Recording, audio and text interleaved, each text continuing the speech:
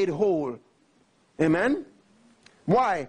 Why? Because this is how it works. With the heart, you believe unto this righteousness. And with the mouth, confession is made unto the salvation and the deliverance and the wholeness. What am I saying? The point is, you must declare the victories that come out of the sacrifice.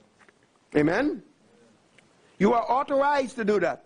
Now, in Colossians chapter 2, let's just flip over there.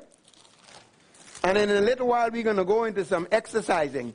Amen? So you could be, and you're going to be doing some confessions and declaring that more than you've probably ever done before in this place. So begin to clear up your vocal chambers. All right. Colossians chapter 2. You see now, the sacrifice of Christ, of course, you know the 8 aspects and so on and so forth. But it's not just what Jesus did for us and for our benefit. It is also what God did with us in him. And that is so critical and significant. Amen? Colossians 2 verse 12 says, and let me say this, it's like here you are, when Jesus went to that cross, you were with him. And everything he did, you were in him, you were with him.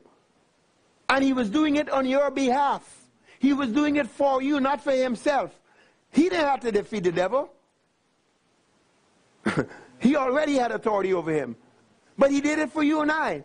So what was happening? What was happening when we were in him? You got to see everything he did. He is doing it with you in him, and he's doing it for you.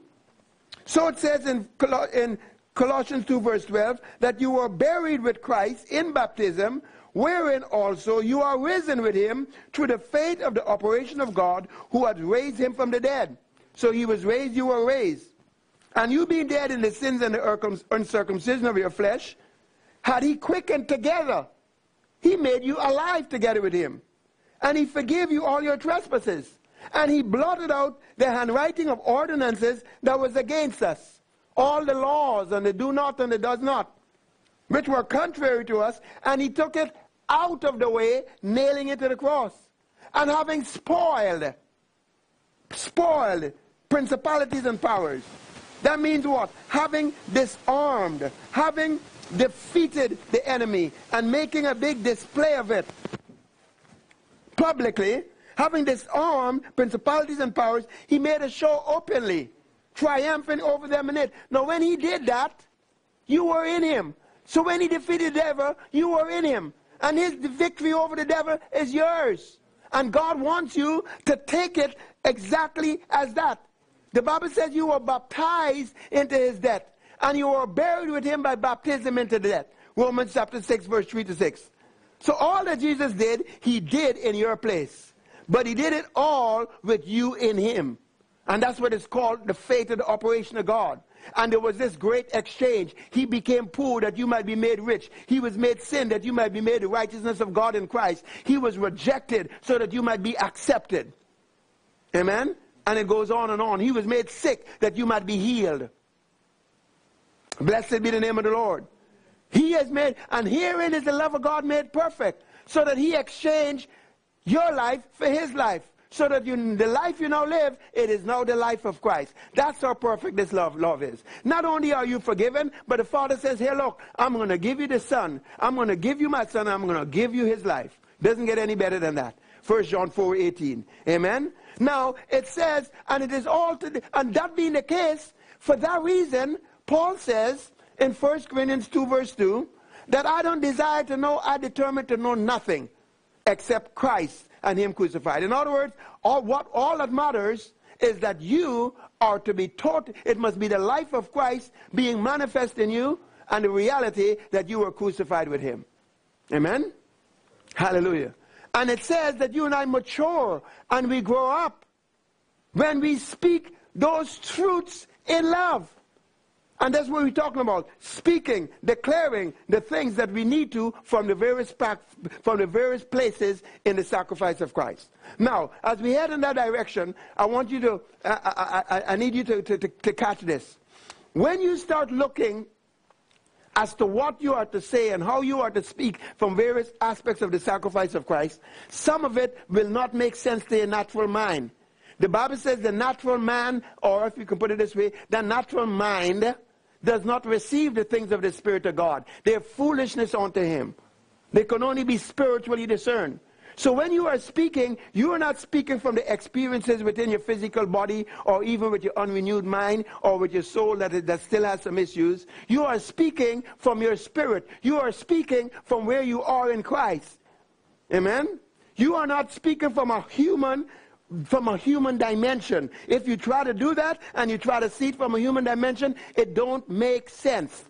You see, the essence of the whole sacrifice of Christ really comes down to this. By Jesus' death, what did he do? He more or less came to put an end to you, crucify you with Christ, put an end to you, so that the dictates from the realm of from humanity and from the natural might no longer rule and dominate your life. But rather you can live out of the Spirit. So he placed you in Christ so that would now become, quote, the new law of the Spirit of this life that you're going to be functioning in. So therefore it says in Revelation 5 verse 9 and 10, how he redeemed you out of every tongue, every kindred, and so on, and redeemed you unto God. It therefore says in Galatians 3 and verse 28 that when you were baptized into Christ, you have put on Christ, and he's removed, and in him there is no male or female or bond or free or any other such thing. That's the essence of the sacrifice of Christ. The death of Jesus has freed you from being ruled by the natural life and its limitations. You know what I heard when I was going to say that?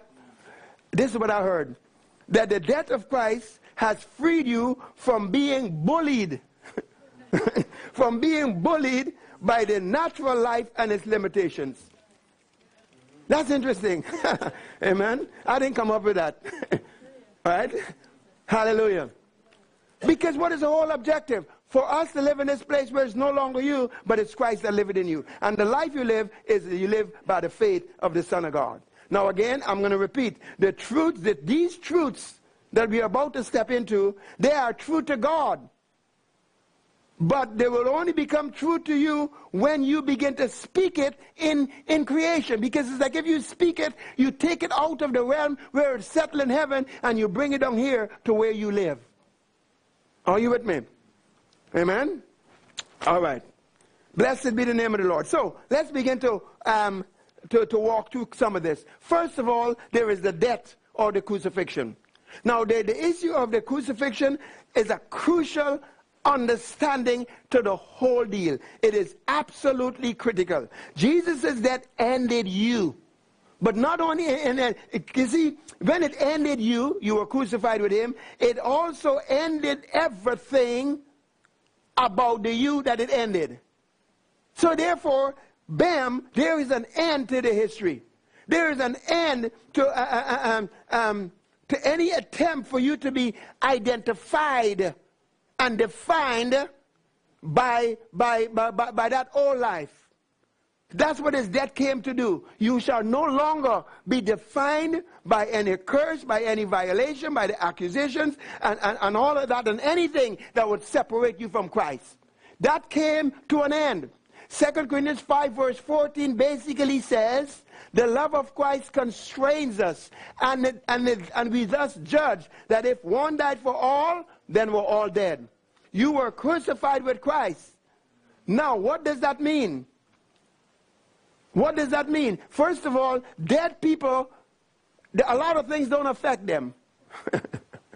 Amen? Wouldn't you say?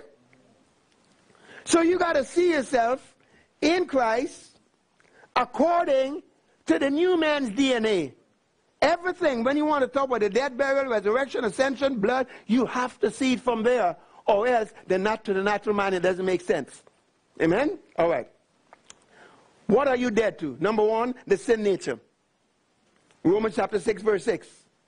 You, the old you, was crucified with Christ. Galatians 2:20. Everyone else has been crucified. Because when in that one died, he died for all. Then we're all dead. 2 Corinthians 5:14. The world has been crucified to you, and you to the world. Galatians 6:14. The curse of the law. We just read a little while ago there in Colossians where it says the handwriting that was against you was nailed to his cross. You are dead to the law. Right? Now, does it mean the law doesn't exist? Does it mean the world doesn't exist? No, it doesn't mean that. But it means that you are dead to it, and it is not to have the voice and the authority and the rule over your life. Amen? So, let's make some, and here's where we're going to go now. I'm going to teach one of these points, and then we're going to make a confession together. Amen? And I want you to declare it. You make sure that you hear, your inner ear hear it. You make sure that the devil hears it. You make sure that God hears it. And the person next to you. Amen? So let's say this right now. This is regarding get. Amen? And you speaking this. You writing this on the tablet of your heart. Say, by the love of God and the authority of the blood, I judge every man dead in Christ. I cannot be manipulated nor intimidated. I am dead to self, self-identity, self-reliance, and even self-will. I live for the will of God. I cannot be offended. No, your spirit man can't be offended. No, you got to let your soul man know that he's not in charge. He might feel offended, but you're not in charge. I'm not listening to you. I cannot be offended, therefore you be quiet. Hallelujah. I say, I'm dead to the law and the works. They have no claim on me. The sin nature, pride, selfish motivation, they do not rule me. I do not conform to the world. Christ is my life, and he is my righteousness. Amen. Now the issue of burial. The thing about burial is not only is the person dead, but you get rid of the body. Amen. So, that old life is gone. And now what you have is this new man. So let's just simply make this declaration regarding burial. Say this with me. My old life, with all of its history, was buried with Christ and has no voice to me. All things have become new. All things are passed away. Now all things are of God. I do not remember the former things. All things have become new. I have no history except for where I came from in God. Amen. All right, resurrection. I want to combine resurrection and ascension. Now the reality of resurrection and ascension is this. The life that you now live is the life of Christ. And we could end it right there. That's the reality of resurrection and ascension. So that as Jesus is, so are you in this world. And you are therefore to be as he is in this world. The Bible says that if you're one with him, you ought to walk like him. You ought to live like him. 1 John 2:6. We are no longer to live as mere men. Amen? That are separated from the life of Christ. But rather, we are to be what? Clothed with Christ. Living in the sacrifice. Making no provision for the flesh. You know what that means from Romans 13:14? It means that to make no provision for the flesh is to say that I'm not going to live outside of the sacrifice. I'm going to live continually in this identification that the life I now live is the life of Christ. Amen? Hallelujah. So that natural life is limitation, no longer rules you. All things have passed away. All things have become new. Make this confession here with me. Stand for this one. Hallelujah. Exercise is good. Hallelujah. Blessed be the name of the Lord. Say this with me. No trace of anything from my humanity is present in my born-again spirit. No record of history, genes, race, gender, generational curse, ancestral history, sickness, poverty, physical attributes of any sort, or no such thing. None of that is in my born-again spirit. They all came to an end when I died with Christ. My new life is the life of Christ. I'm justified as if sin has never been. By the offering of the body of Christ, I am perfected forever. I have a new identity. My new identity is from Christ, is Christ himself. I am perfected forever, blessed with every spiritual blessing. I'm made rich. All that God my Father has is accessible to me. I am sufficient in God's sufficiency. I am the heir of God. Amen? Amen. Let's have a seat. So we just talked about death, burial, resurrection, and ascension. And appropriating all that is done by the offering of the body of Christ and the reality of resurrection and ascension. Amen?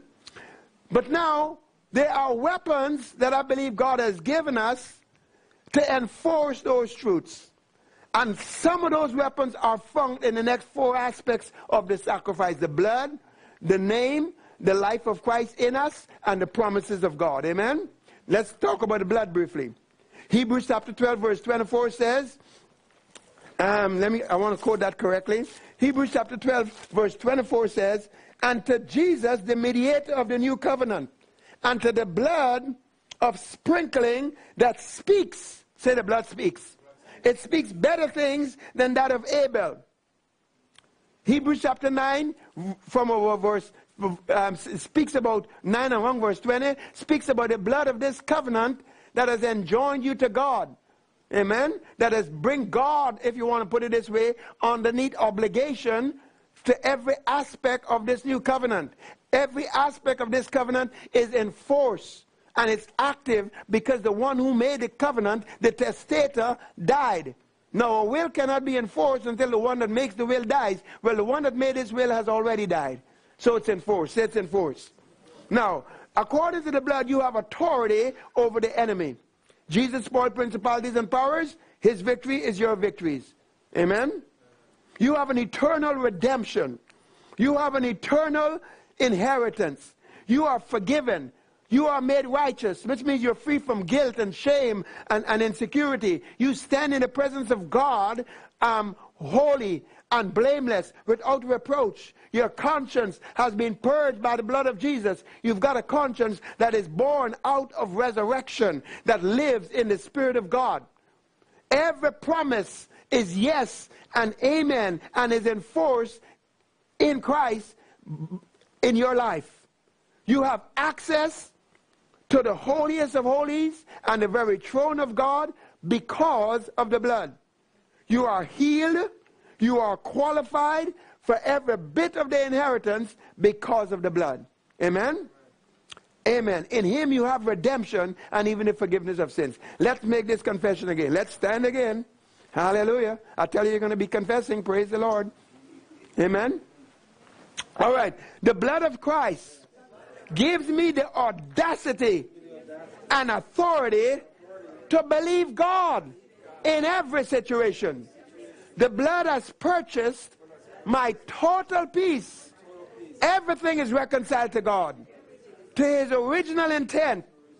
All of the promises in Christ, they are yes, amen, certainty. I live in the atmosphere of redemption and reconciliation. Hallelujah.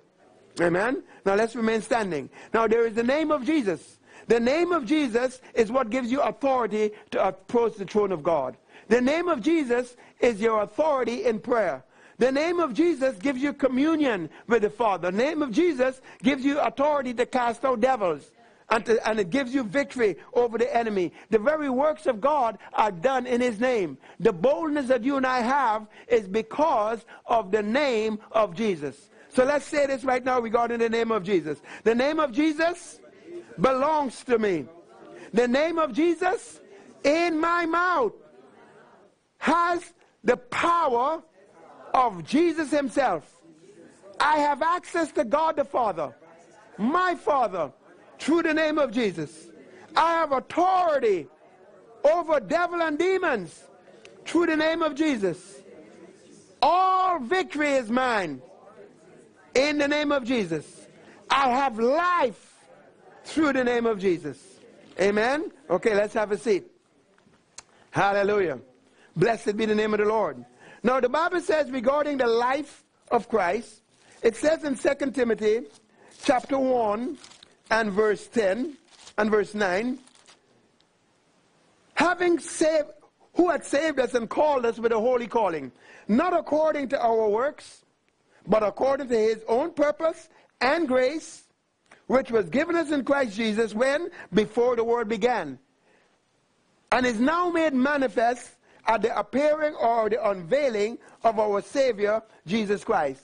It also says in 1 Peter chapter 1, verse 13, to be sober and hope for the grace that is going to be brought to you at the revelation of Christ Jesus. In other words, as the more this life of Christ in you is revealed, the more grace will come to you. Amen? Because grace and peace is multiplied by the knowledge of him that is in you. Amen. Hallelujah. So the whole objective of this new life is what? It is to live the life of Christ, and that life of Christ being lived through you. No longer you that live, but it's Christ that liveth in you. Amen. 1 John 4:9, same thing. Herein is the love of God manifested. That what? That he might live through us. That we might live his life, that we might function in that life of Christ. And as we function in that life of Christ, 2 Timothy here, verse 1 and 10, verse 10 says, immortality and the very hope of the calling, the hope of glory, they are all brought to light. The purposes of God for you, the grace of God, what God has spoken in your life that he wants to see fulfilled, these things come to light to be fulfilled as that life of Christ in us is unveiled and as we walk in that life. So let's make that confession regarding the life of Christ. Say this with me. The life of Christ is now my life. It's my new life. And out of that life flows all the deliverance, all the salvation, healing, and victory that those around me need. The life of Christ is the very purpose of my existence. I reckon myself dead with Christ that I might live the life of Christ. I totally identify with the sacrifice of Christ, that the life of Christ would be made manifest in my body and through me. Hallelujah. Amen. The last one. The Bible says in 2 Peter chapter 1 and verse 4 that God has given us great and precious promises, that by these promises we might be a partaker of the divine nature. In other words, here is the divine nature. And these promises are telling you what's inside this divine nature, and you can take these promises and partake of what's in that divine nature. In other words, draw it out. Amen? So, let's make this confession. Say, the promise of God declares what I have in my spirit. The promises of God declares what's already mine. The promises of God reveals every aspect of the divine nature that is in me. I have all things that pertain to life and godliness. I fight the good fight of faith that I might lay a hold of this eternal life, the nature of God that is in me, by the promises of God. Hallelujah. Now, the Bible says in Romans chapter 8 verse 37 that no matter what you go through, in all of these things you are what? More than conquerors. How? Through him that what? Now him that loved us. What does that mean? No greater love has any man than this, but that he what? Laid down his life. That's the sacrifice. Through him that loved us, while we were yet sinners, Christ what? Died for us. The love of God was commended and demonstrated while we were sinners. He died for us.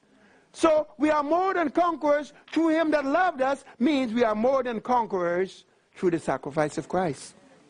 Now it says in Revelation chapter 21 and verse 7, he that overcometh. Well, this is the victory that overcometh, even our faith.